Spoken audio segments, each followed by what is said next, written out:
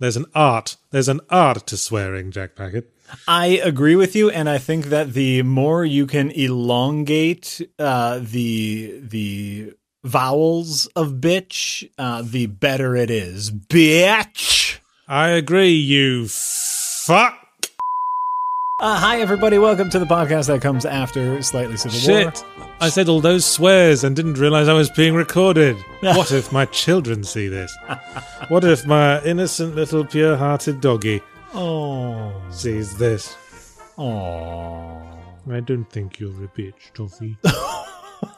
oh, look at that. There's a tiny sweater on your dog.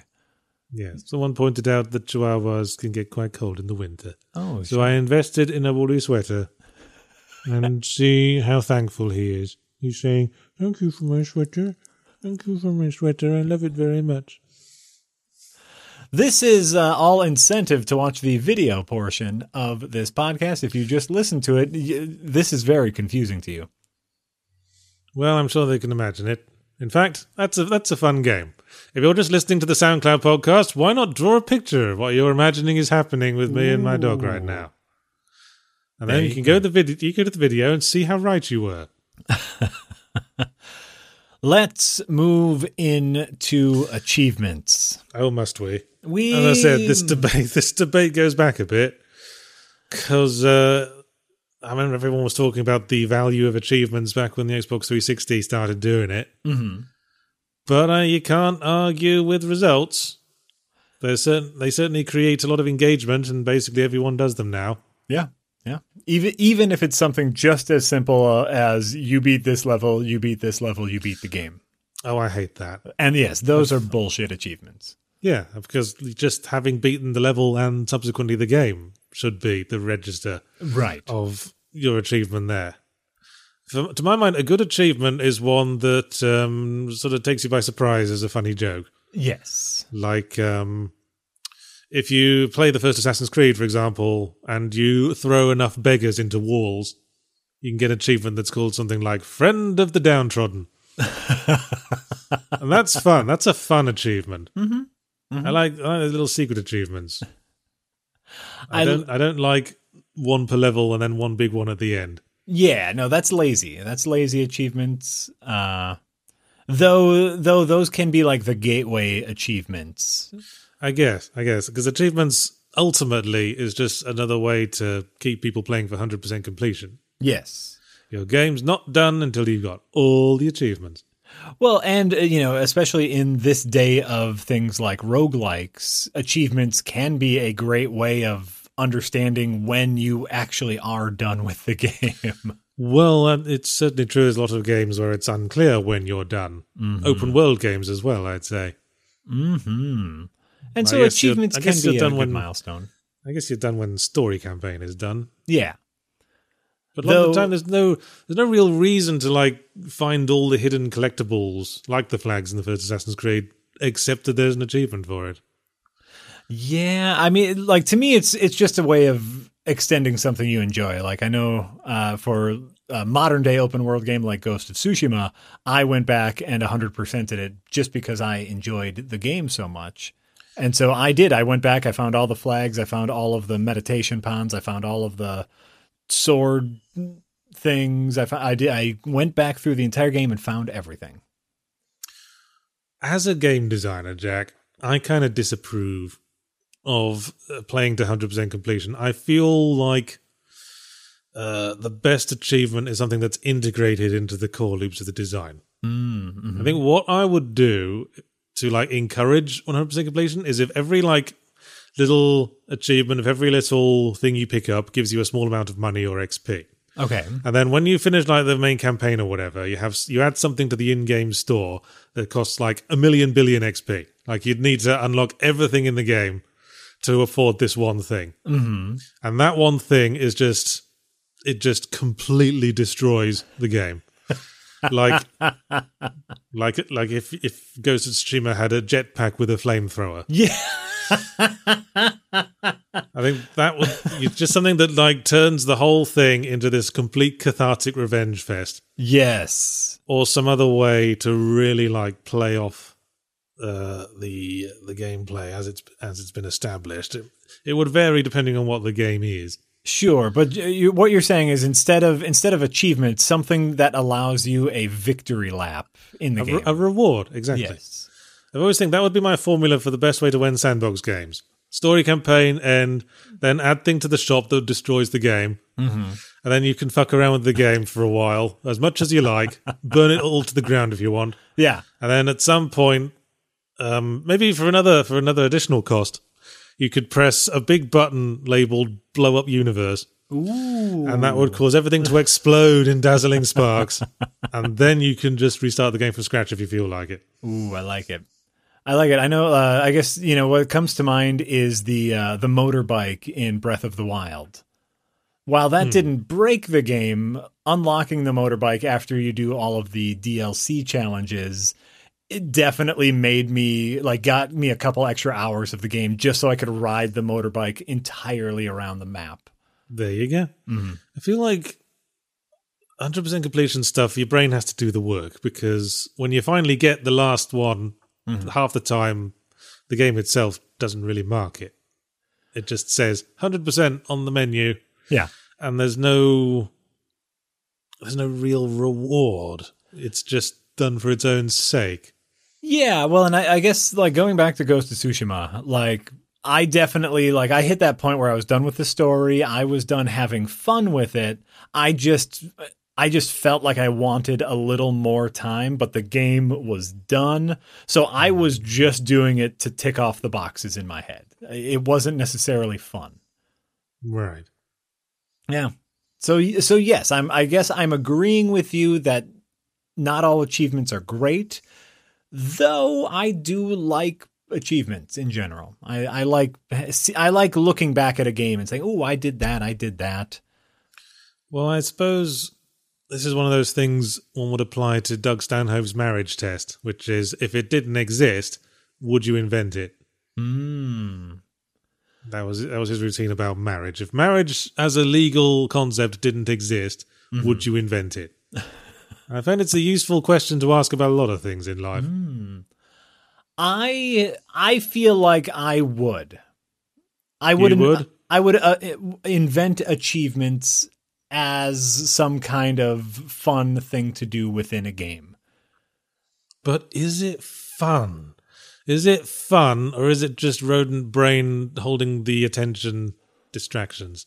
Here's my argument for the fun, is Spelunky.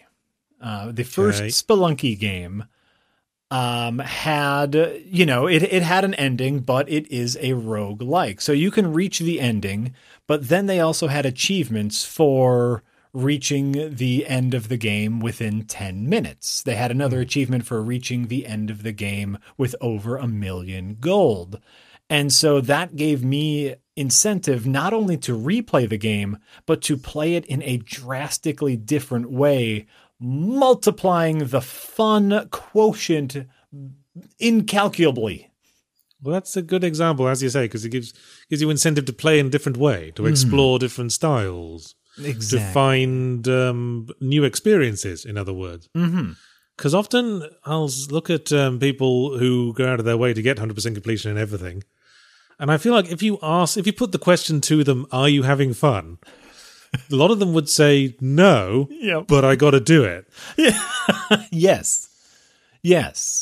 And as someone who deals a lot personally with obsessive tendencies, I can see an argument for achievements playing on obsessive tendencies.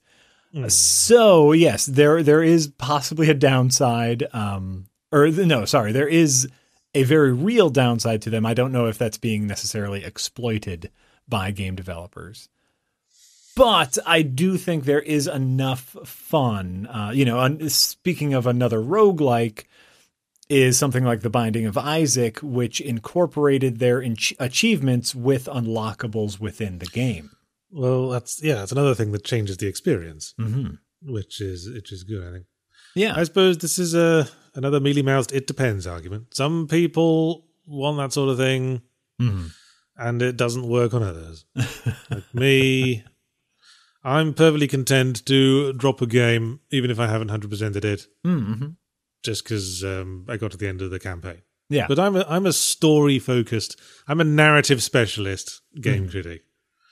I believe in video games as a storytelling medium, and I would only pursue a gameplay challenge to the end of getting some kind of story result. Sure.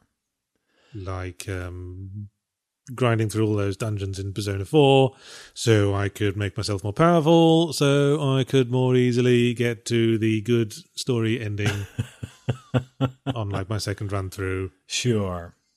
I'm trying to think like, what did I have here? I had, this wasn't necessarily for Slightly Civil War, but I was doing a lot of research into achievements as a metric for how many people have completed the game, have completed any given game. That is kind of useful if you've released games on Steam, because I've released the games on Steam and it's got achievements that I came up with, and there's a little digest that will tell you what percentage of players have gotten each achievement. So if you got one achievement for like winning the game, then you can look at that and say 50% of players have won the game. Is this information we need to act upon? Probably not. Unless it's like 5% of players have finished the game. That probably is information you should probably act upon. Because that's not a good ratio. Right.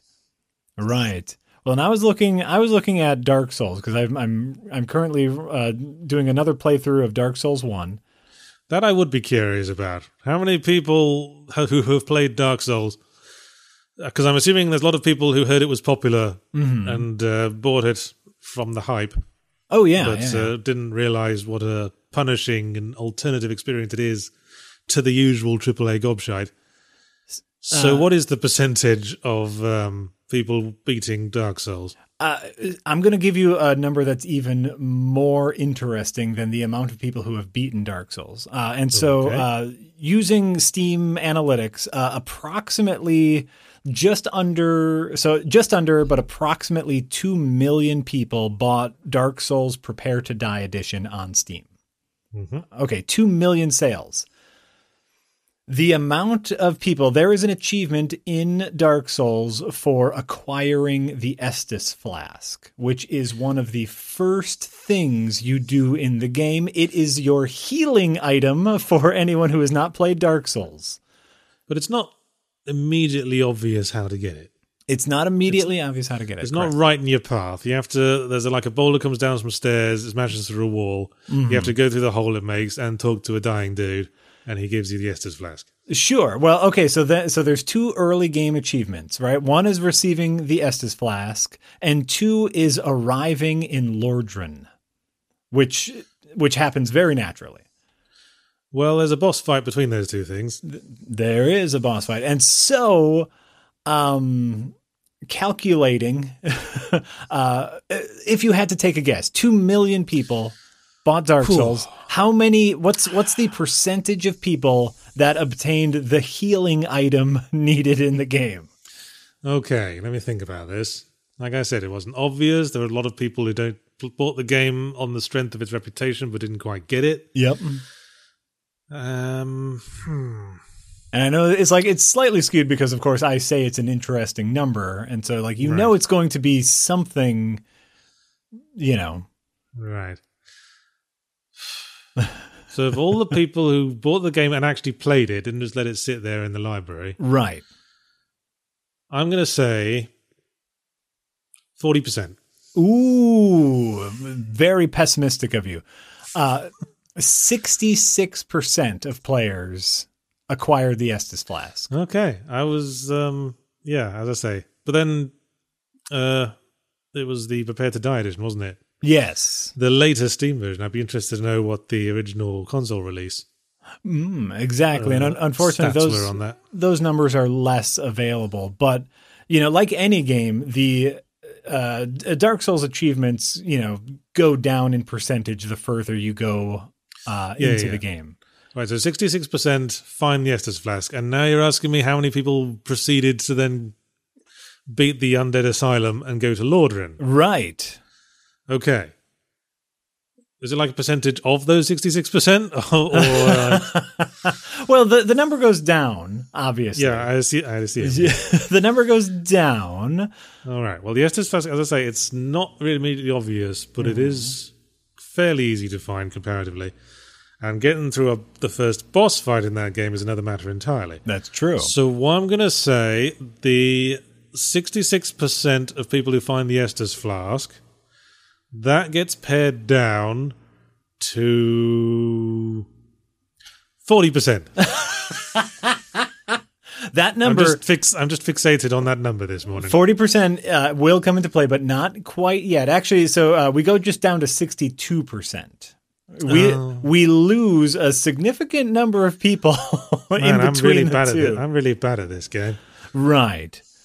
But okay. What's the next milestone? The next milestone is ringing the bells. Ringing, and both bells. Well, so each bell is its own achievement. Obviously, the Undead Church is usually where people go first, and then Quelaag is the second. And the hint I will give you is it shows in the stats. Yeah.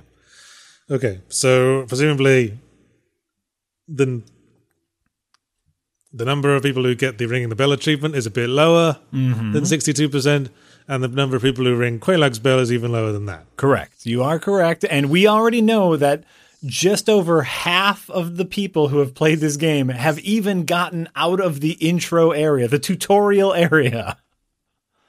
This is fun. Okay, 62% beat the Undead Asylum Demon. Mm-hmm. But getting to the first Bell of Awakening is an even bigger ask than beating the Asylum Demon. You have to go through Undead Burg, you have to beat the Taurus Demon, you have to beat the Gargoyles. Yeah, you have to and you have to navigate there correctly, because you could also end up in 3 other locations. Yeah. Even more if you were silly enough to get the master key on your first run through. Right. So it's quite an ask. All right.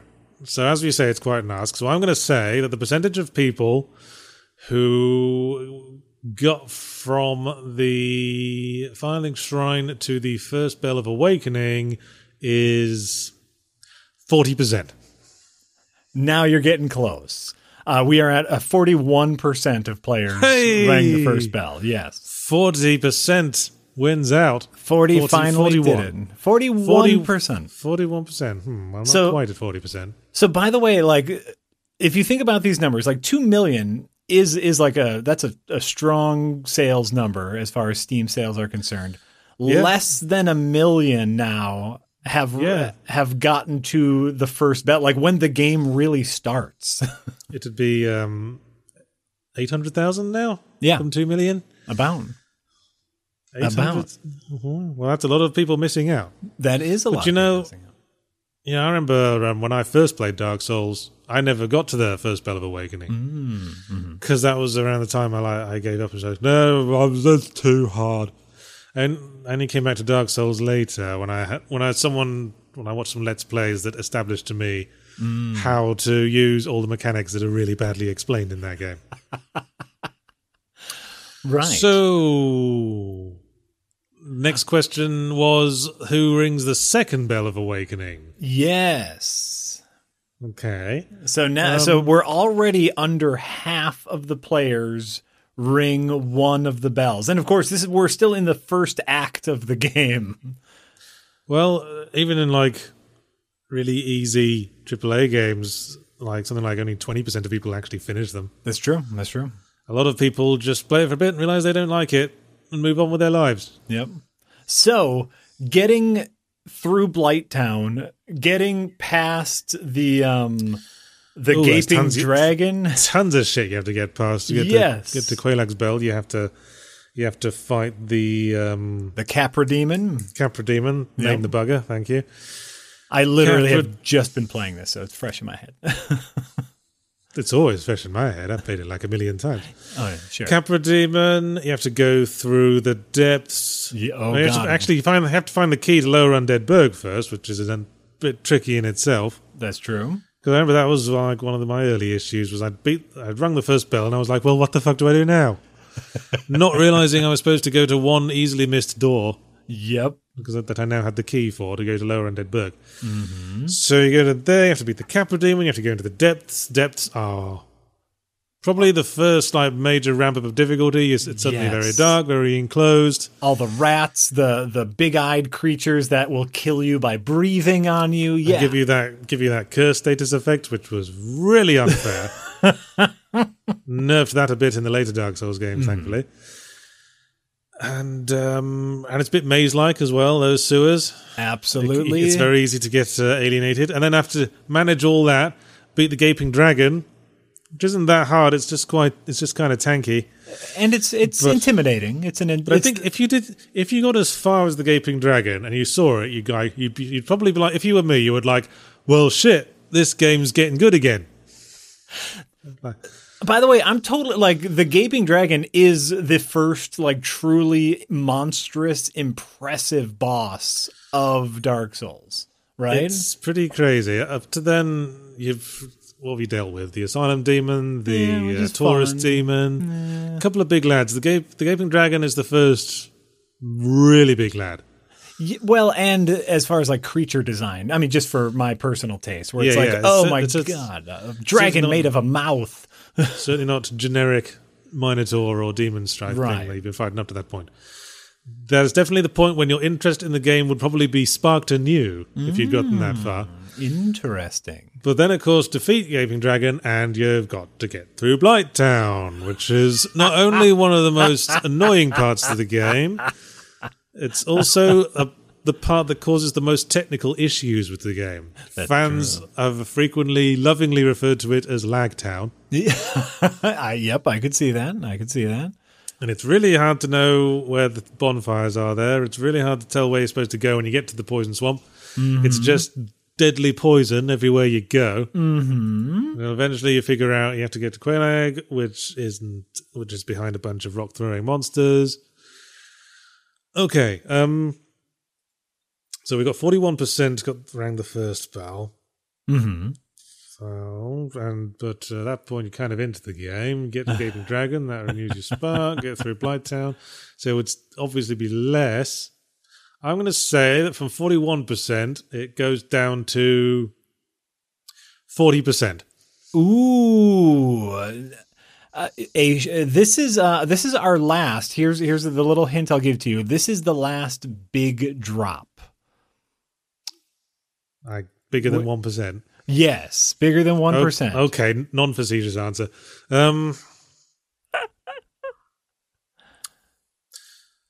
Big drop. This is our last. What I'm going to consider big drop, which is again where the numbers get really interesting as far as achievements are concerned.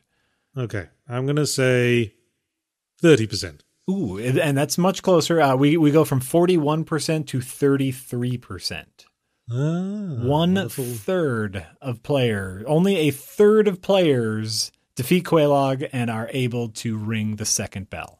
Slightly higher than I'd have thought. Just goes to show the strangely magnetic quality of Dark Souls. Well, and to me, that's where the numbers get super interesting, because from there on, we're at a solid 20%-ish. Like we go from 30, obviously the numbers still go down. I'm looking at it vertically, but the numbers still go down. But for the rest of the game, we're in the high teens to low 20s as far as percentages is concerned. Right. Okay. So what's the next? I guess the next milestone will be getting to Anor Londo, yeah? Correct. Okay. So we're at 33% for Quelaag. Right. So after you've rung the second bell of awakening, that opens Sen's Fortress. Mm-hmm. And actually the game gets kind of a bit more straightforward at this point. That's true. There's a cutscene tells you specifically where to go. It's not like all that get to the depths, go through Blighttown horrors. Mm-hmm. It's just get to the top of this tower of traps, which is a fairly linear route. It's not that maze-like. And it's relatively short. Relatively short, and there's a boss at the top who's not particularly interesting, but not particularly hard. Mm-hmm. Iron Golem, for those keeping track. Yeah. So I'm going to say it's not a big drop. I'm going to say it's not going to be a big drop. You are Before we correct. get to Anor Londo. Yeah. So we went from 33%. Let's say... Well, let's keep it round. Let's just say 30%. That's right on the money. Right on the money. 30%. 30%. I'm getting better at the game.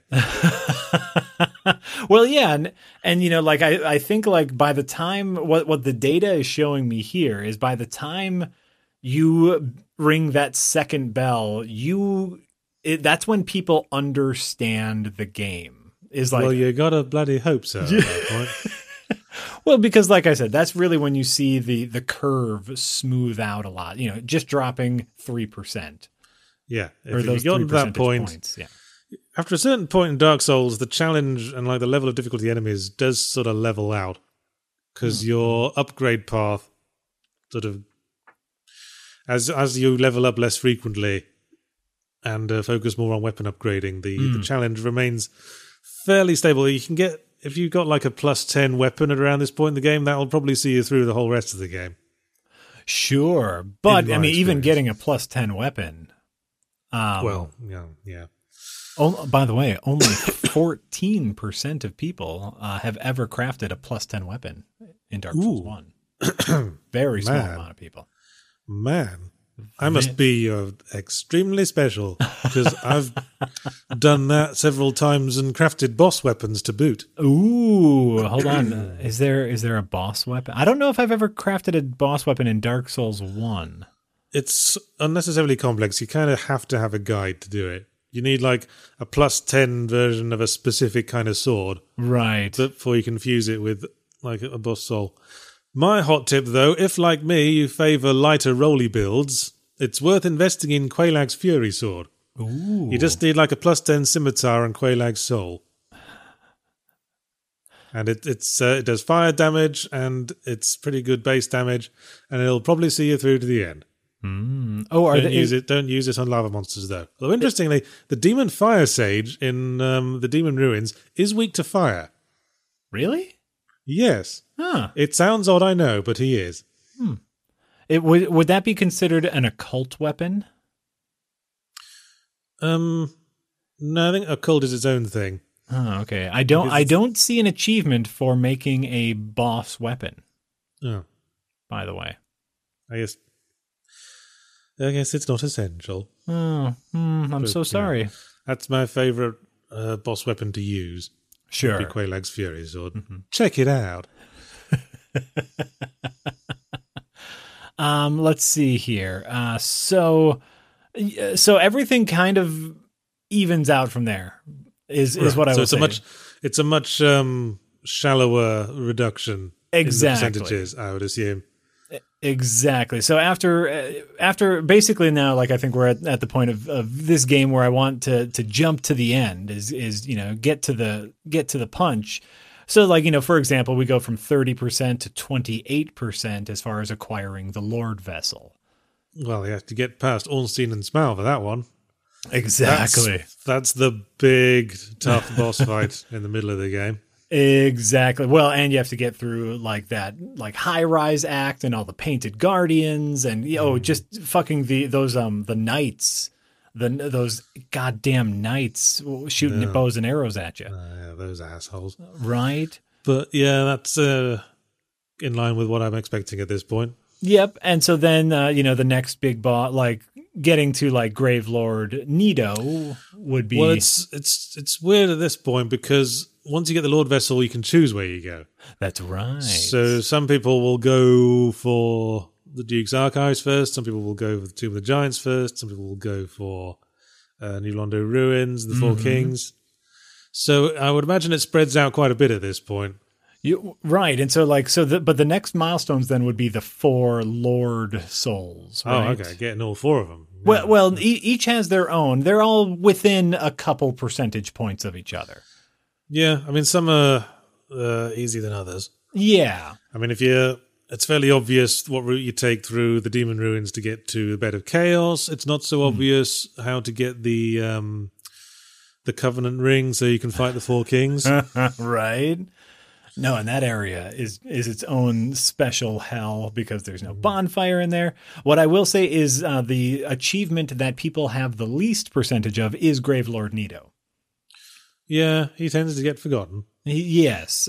He's very, very close to the Four Kings, though. So Gravelord Nito and Four Kings are our lowest achievement on the next step. We were at, so Lord Vessel is 28%. What do we jump down to for the harder of the boss souls? Ooh. We were at 28 for the Lord Vessel. So you're asking me like what order most people take the four Lord Souls in? Ooh, sure, yeah, we can do that. Because I assume it would like go down a bit for each one. Yeah, and you are correct. Okay, so I'm going to say, of the four Lord Souls, the one that most people get, Bed of Chaos? You are correct. Wow. Hey! And if I were guessing blindly, I would guess that Seath the Scaleless would be the first. See, I wouldn't. That's a bit of more of a roundabout sort of route. I think Bed of Chaos is a fairly straight run. And you are correct. That's what most people get the most of. That's what we can assume there. Scarcely a boss fight at all, the Bed of Chaos. Right. But to be fair, so is Seath. Well, you still have to fight him in the traditional sense. Touche. All right, so presumably it's Seath is the next one. Correct. Seath is the next one. So Chaos Servant, by the way, we're at 25%. So we've dropped Chaos 3%. is 25. Yep. Okay, and then Seath the Scale 23. 23%. You are correct. 23%. All right, that was completely a guess. So, assuming it's going on the same pattern, so who's next? You said Nito was the lowest, right? So Nito is the lowest. Next one will be Four Kings. Yep. I'm going to say 21%. Both the Four Kings and Gravelord Nito. So Four Kings are 22.9%, and Nito is 22.8%. Huh. Yes. So I guess most people who've gotten to that point generally do both. You would assume so. Like the crazy thing to me here is that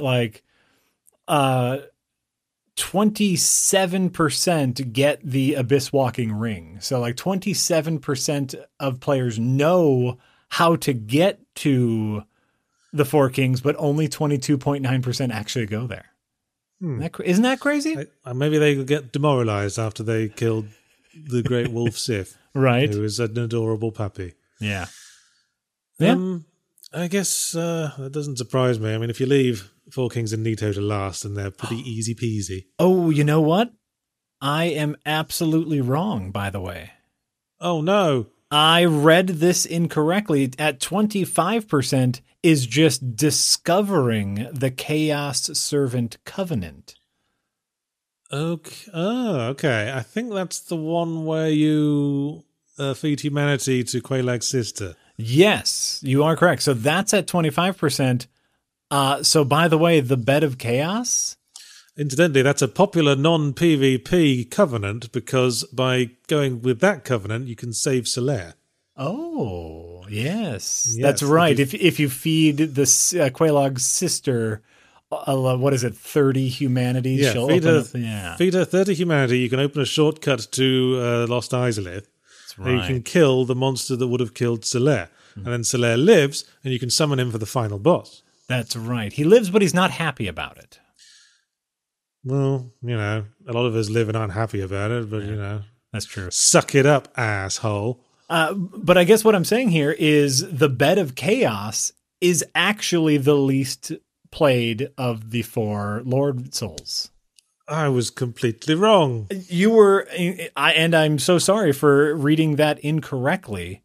The Bed of Chaos jumps way down to 22.1%. Well, geez, that throws me for a loop. Yeah. I was saying this whole time it was probably the easiest. I suppose Lord Soul. If you think about it, you get to after Quelaag.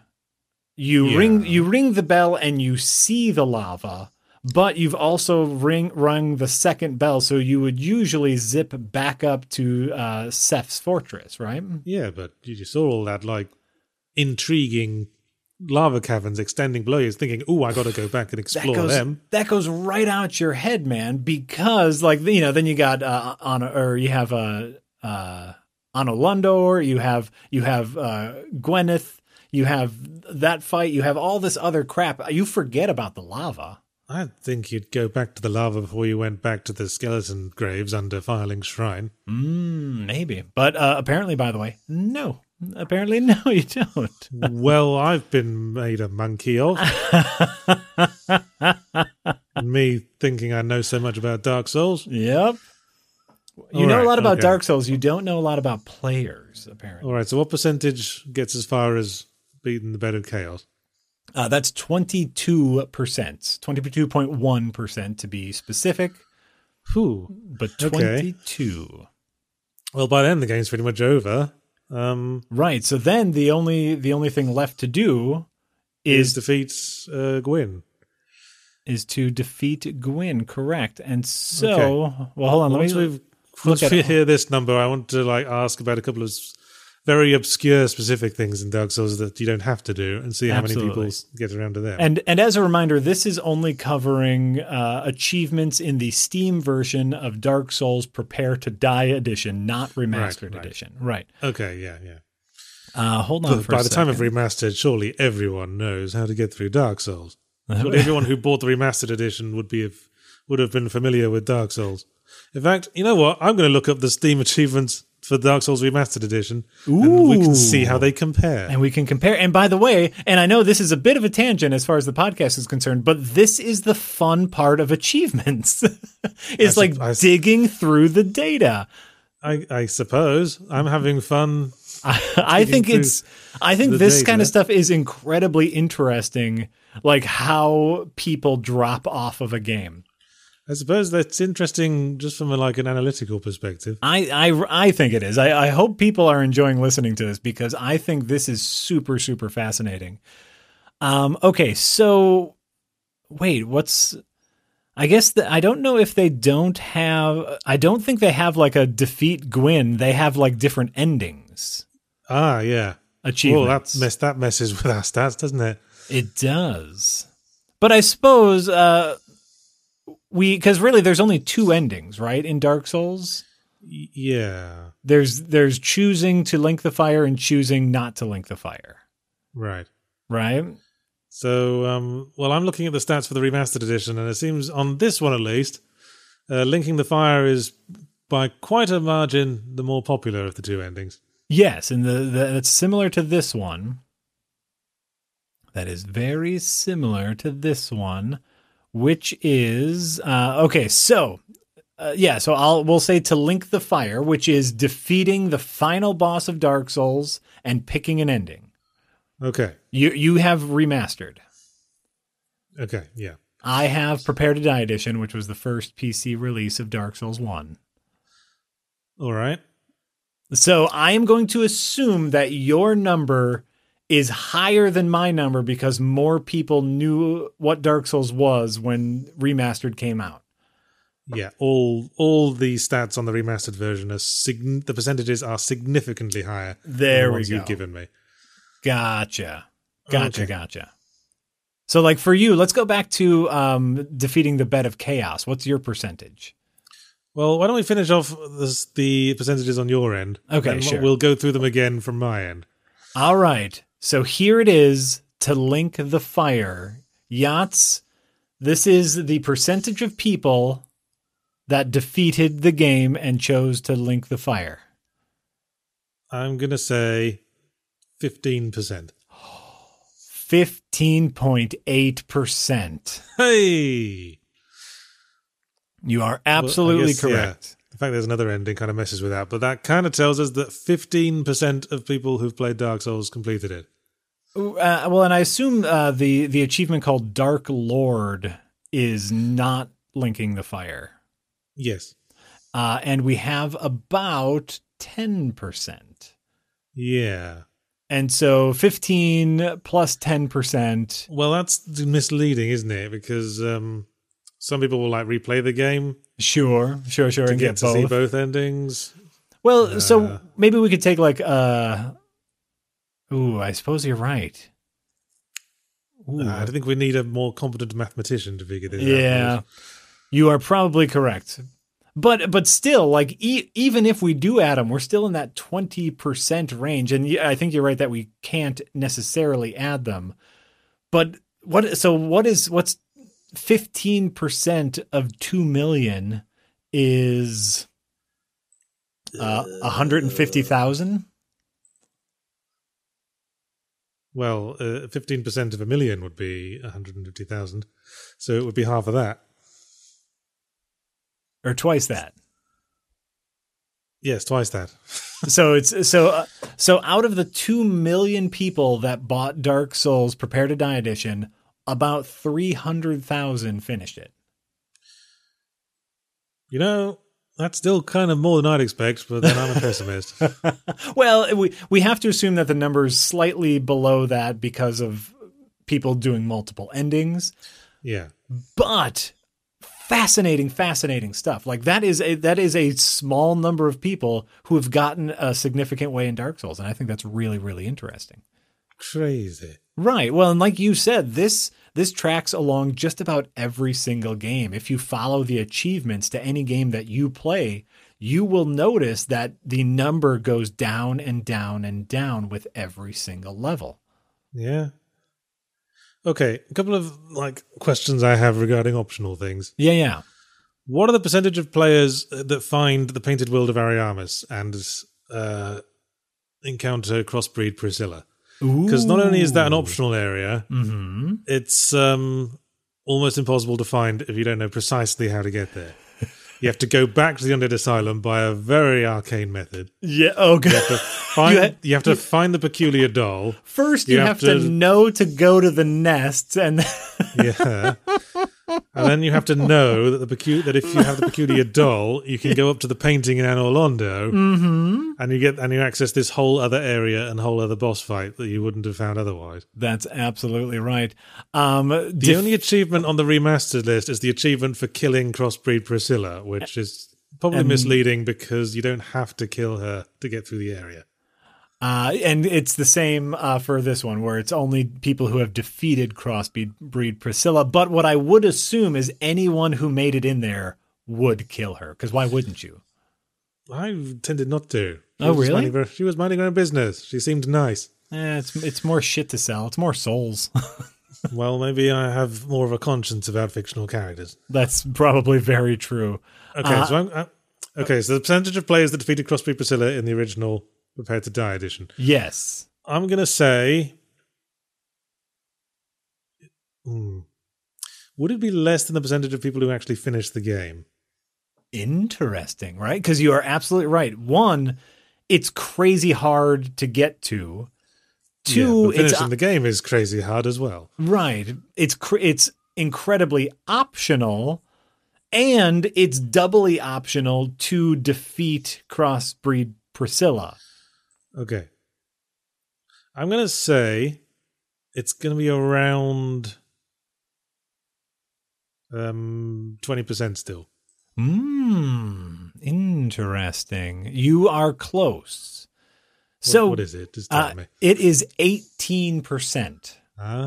So more people more people found the nest, curled up like an egg, were transported back to the original area, found the doll, came back to this area, found the painting, and defeated the boss, then defeated the entire game. More people. Yeah.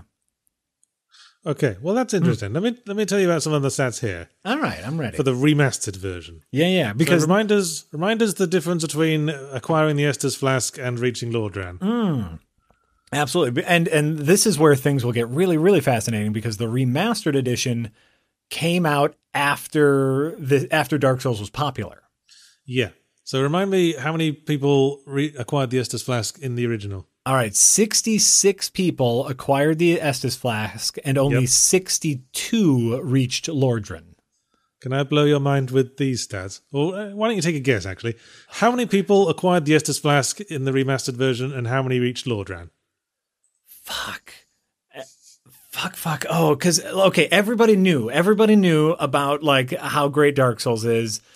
Well, most people. Most people. So I'm going to say, okay, my rough guess is above 80% got the Estus Flask. I'm going to say 90%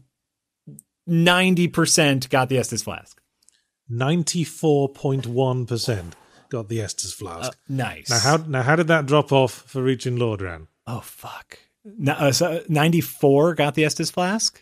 0.1. I'm going to say it just drops down to 93% gets to Lordran. 92.1%. Ooh, okay. Lordran. Yeah. Because people knew. People knew now. Now. Okay. I want to say, next one is Ring the Bell in the Undead Church. I want to say this is the biggest percentage drop that I'm seeing. Sure. That would make sense, as everyone's like, okay, yeah, I know this game is hard, but now they are understanding how hard. So we go from 92%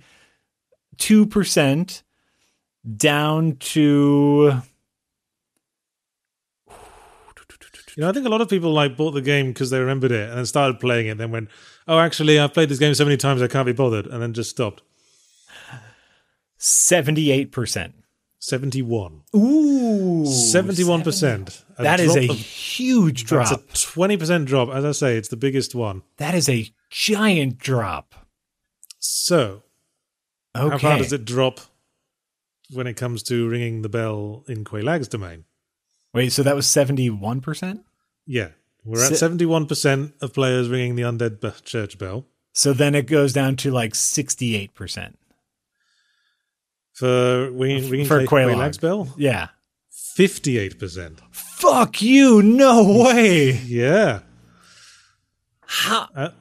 As I say, people probably like drop out when they get to Blighttown and think, oh, I've played this before, I can't be bothered anymore. Or for new players, who heard all the memes about Blighttown, finally getting to play it themselves, go, fuck this. Yeah. All right, so we're already down to half the players. Well, just over 58. Yeah, but for Prepare to Die edition, only 33% got to did Quaylag's bell. Interesting. Interesting. Wow, we're gonna probably like overrunning quite a bit, but who fucking cares? This is fascinating, man. Okay, let's knock these out. Reaching Anor Londo. How far does it go down for reaching Anor Londo? All right, that was a pretty short drop in mine. So if it's 58%, I'm going to say only 55%. It's 53%. Okay. 53.9, close to 54, really. All right. So 54, and then Lord Vessel. Yep. I'm saying still above 50, somewhere between 50 and 54. Oh, it's just above 50. It's 50.6. Okay, all right, I'll take it.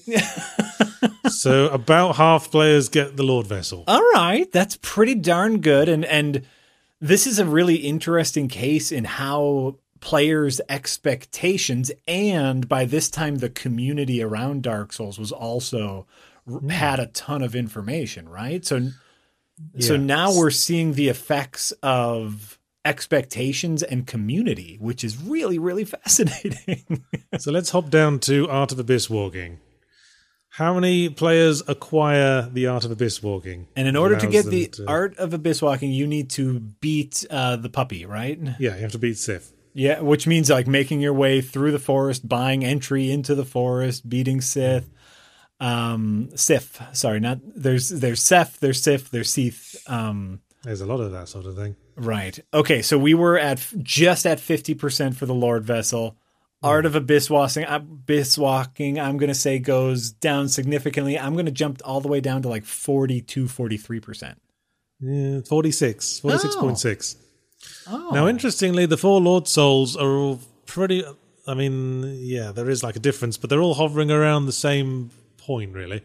Okay. Like the highest one is 39.8 and the lowest is 38.4. Okay, sure. So at that point, everyone knew what they were getting into. They were in it to win it.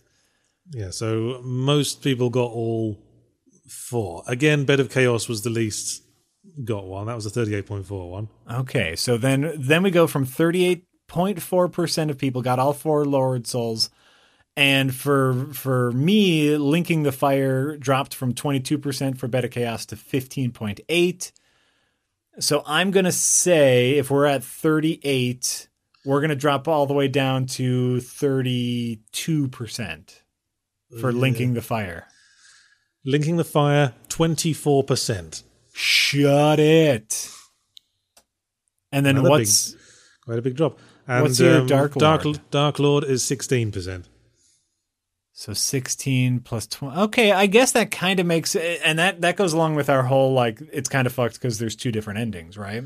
Yeah, kind of messes with things. Where do we count that as 36%? Because that would be right in line with people who defeated the 4 boss souls.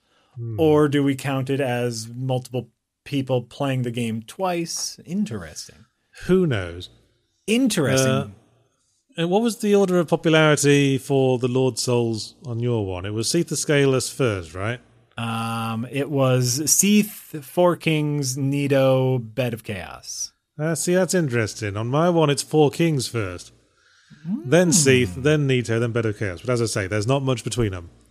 And, pretty similar here. A few tenths of a percentage point between them. But I guess, like, that would make sense because if you defeat the puppy and you monster. Well, I like Seath makes sense because you're already in on Orlando. Yeah. And so that's a quick jump over to Seath. Everyone knows about the New Lundor ruins. And we can't get too far into it, so we know we can get into there. I guess it makes sense. Nito is relatively hidden. Like, if you're not looking that direction, you don't know he's over there. Yeah, you got to get through the Tomb of Giants with them pitch black skeleton fights. Sure, but I mean, even then, you're not necessarily looking ever. You don't need to ever go down in that direction.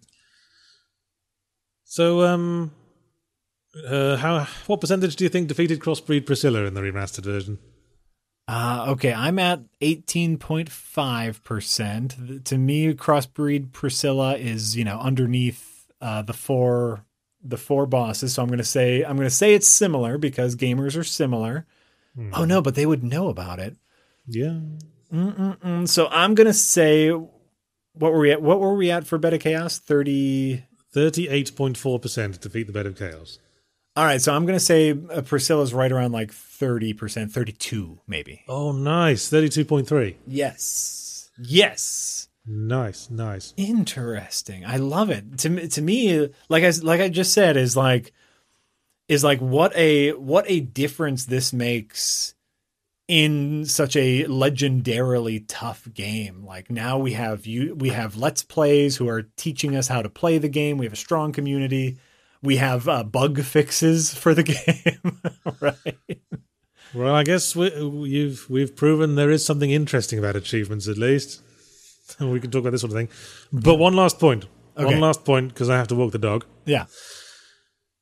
The least gotten achievement of all, yes, which is you got all the other achievements. Yes. On the remastered, it's called the Dark Soul. I assume it's the same. You are yours. Correct. Yeah. I'm going to tell you the percent of what the percentage is on the remastered version. Yeah. And I'm going to try to guess what the percentage was on the original version. And as a quick setup to this, completing the Dark Soul requires you to probably play the game 10 times as you need to get all sorceries, all pyromancies, all miracles, all rare weapons. all covenants. Yes. All everything. So this would take multiple playthroughs in order to get it. What is the percentage of people who did it on remastered? It's 4.1%. Interesting. Surprisingly high. Yes. I mean, 4.1% of a million is still quite a lot of dudes. Absolutely. All right. So the original version. Bearing in mind that only like 15% of players even finish the bloody thing. Right. What do you got? I'm going to say it's less than 1%. You would be incorrect. Oh, really? Yes. Okay. 2.5% of players. And so if we have 2 million, what's 1% of 2 million? What's 1% of a million? How does math work? Is that 1,000? I think it's 100,000, isn't it? Or 10,000. 1% of a million is 10,000. Okay, so we are talking about 25,000 people decided to play this game so much that they could get all of the achievements. You know, I can believe that. Like 2% of people are nutcases. I don't think, although it puts things in perspective, because I don't think even 25,000 people bought my game. Well, there you go. There you go. All right. Well, All what right. an interesting exploration of the Dark Souls achievements this was. I really think so. Not really on topic, but what the fuck else were we going to say? Well, like I said, the on-topic thing for me is like achievements. Like I will agree with you. Here's the button we can put on this. I will agree with you that if the achievements are solely completing levels, completing the game, they are useless. But they can provide interesting data points for us, and they can also be fun ways to make you want to explore the game more. Like, for example, if you didn't know that the Painted World existed, and you see an achievement for defeating crossbreed Priscilla, you'd say, who the hell is that? Like, let's say you beat the game. Yeah, that's the whole Dark Souls experience, isn't it? Exactly. You finish it, you think you finished it. Every From Software game, really. And then you like look online and say, what did you think of Castle Cainhurst in Bloodborne? And I was like, what? Oh, fuck. Now I got to figure out how to get there. Exactly. And so, like, there are a lot of positive aspects to achievements, is my button. All right, fair enough. And we've had them long enough. I don't really care. Nah, okay. This was like an arbitrary debate to fill an hour of your life. I hope you appreciated it, everyone. You're welcome. Remember that this episode, even though we talked tangentially about achievements, was based off of the Slightly Civil War. Are achievements good? You can watch that over on escapistmagazine.com, where you can become an Escapist Plus members and get so many benefits, including watching our videos ad-free on the website and asking us creators specific questions that we can answer in long-form answers for the Ask the Creators video, or you can become a YouTube member where you get our videos a week early on YouTube and special emotes while we are live streaming. So many ways to support the shows and the channel in general. Sure are. And remember to follow us all on Twitter to know when we're putting stuff out. I'm at Yahtzee Crowshaw. I'm at Harlack. You can also follow The Escapist on @Escapist Magazine, or just Zero Punctuation on @CPunctuation. Although if you follow all of them, there'll be an awful lot of overlap, I warn you now. It's really true, and we'll slightly see you later. Bye. Toffees needs his walk. He's really frisky. He does not look like he needs a walk. Well, tough titties, because it's time for a walk. Bye, everyone. Bye.